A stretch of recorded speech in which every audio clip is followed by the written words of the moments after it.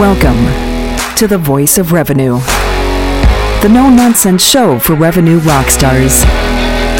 Let's do this.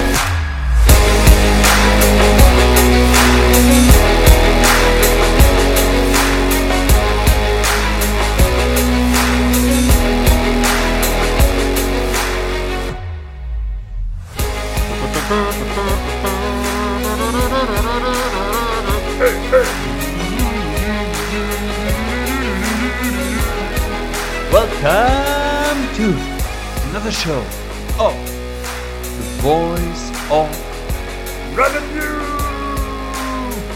Now, there is a lot of discussion around staffing is the new luxury, right? And in revenue management, it's nothing different. It doesn't matter where you are in the world. To be honest, we always had the issue around talent, but now there doesn't seem to be anyone. And it's a bit scary when you have like 10 million jobs, 7 million unemployed, and you kind of go like, we have an issue. Yeah, we do. But let's get back to what the fundamental question then is when staffing is the new luxury.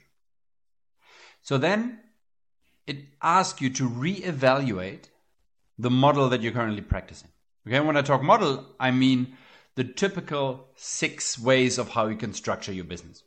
A, hire someone. Outsourcing, do-it-yourself, DIY approach. A hybrid version, you do suite F all, or you do more with less. Right, so let's go into each of those from a pro and con perspective. So the hire someone is the most straightforward one, right? What do you get? You get control, you get access, you get the chit chat, you get somebody sitting there. Doesn't matter if it's hybrid or not, but you have somebody that you can say, I can put my shackles on you and you're mine. But a con on that perspective is, well, once they leave, they're leaving a hole. And to be honest, sometimes they're just not that good. So you hire somebody wrong, or there is no talent that you need because you're in some remote location or you don't have the budget for it, right? So there's pros and cons about this one. And if we're looking at the gig economy, side hustling, so on and so forth, I would say hiring somebody full-time is more of a thing of the past than really a thing of the future. So then we can go to the other extreme, all the way to the other end, to the outsourcing. Sure, cost savings, right? Biggest, I think, pro, you don't have any of the overheads, holidays, all that nonsense. And you get expertise from somebody who has been there and done that. And depending on who you go with, you have continuous coverage. So if one drops off, somebody else comes in. So you don't need to worry about that front. But you're losing lack of control. There ain't this chit-chat, good morning, should we have a coffee, blah, blah, right? And over time, in outsourcing, you kind of are left with that feeling of lack of love. It's a bit like the normalcy sits in. It's like in relationships. After 5 years, you prefer sitting on the couch doing nada than actually doing the stuff that you did beforehand, right? In 100% outsourcing, generally not too different. And then you could say, okay, let's forget it. DIY, you know. I like building my own shed in the garden. I like gardening. Why the heck can't I do revenue management, right? Well, if you suck, you're going to suck at it, right?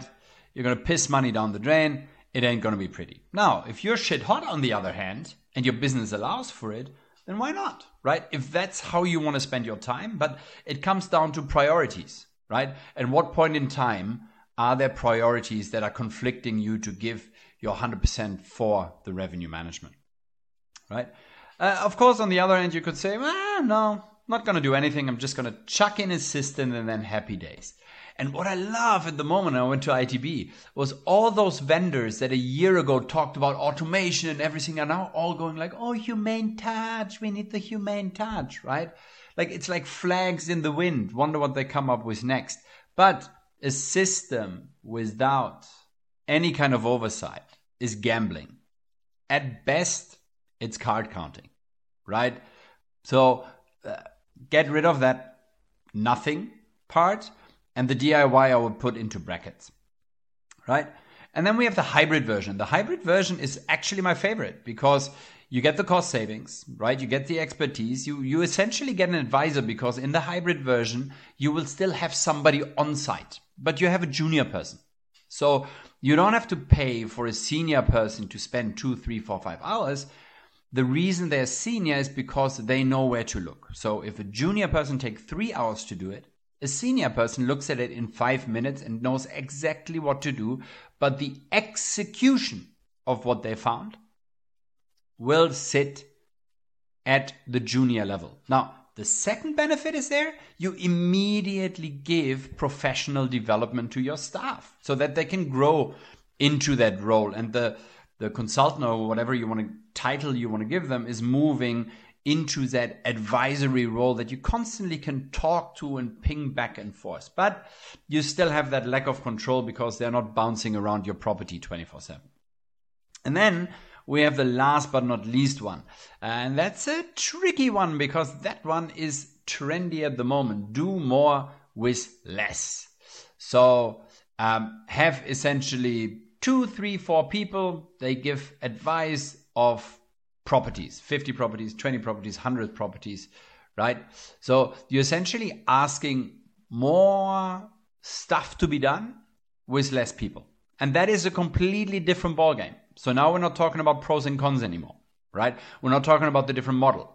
All of a sudden we're talking about efficiency, productivity, and return on investment, okay? But for you, there is no hard and fast answer. You should be doing that. But my absolute recommendation to you is, and you know what's coming because you are the Tigers, right? You guys gotta go out there and have a look at your business model and think, how would my business run if I changed my model today? So with that, I let you go off into the weekend. Enjoy, happy days, share the love with your families, and go get 'em, Tigers!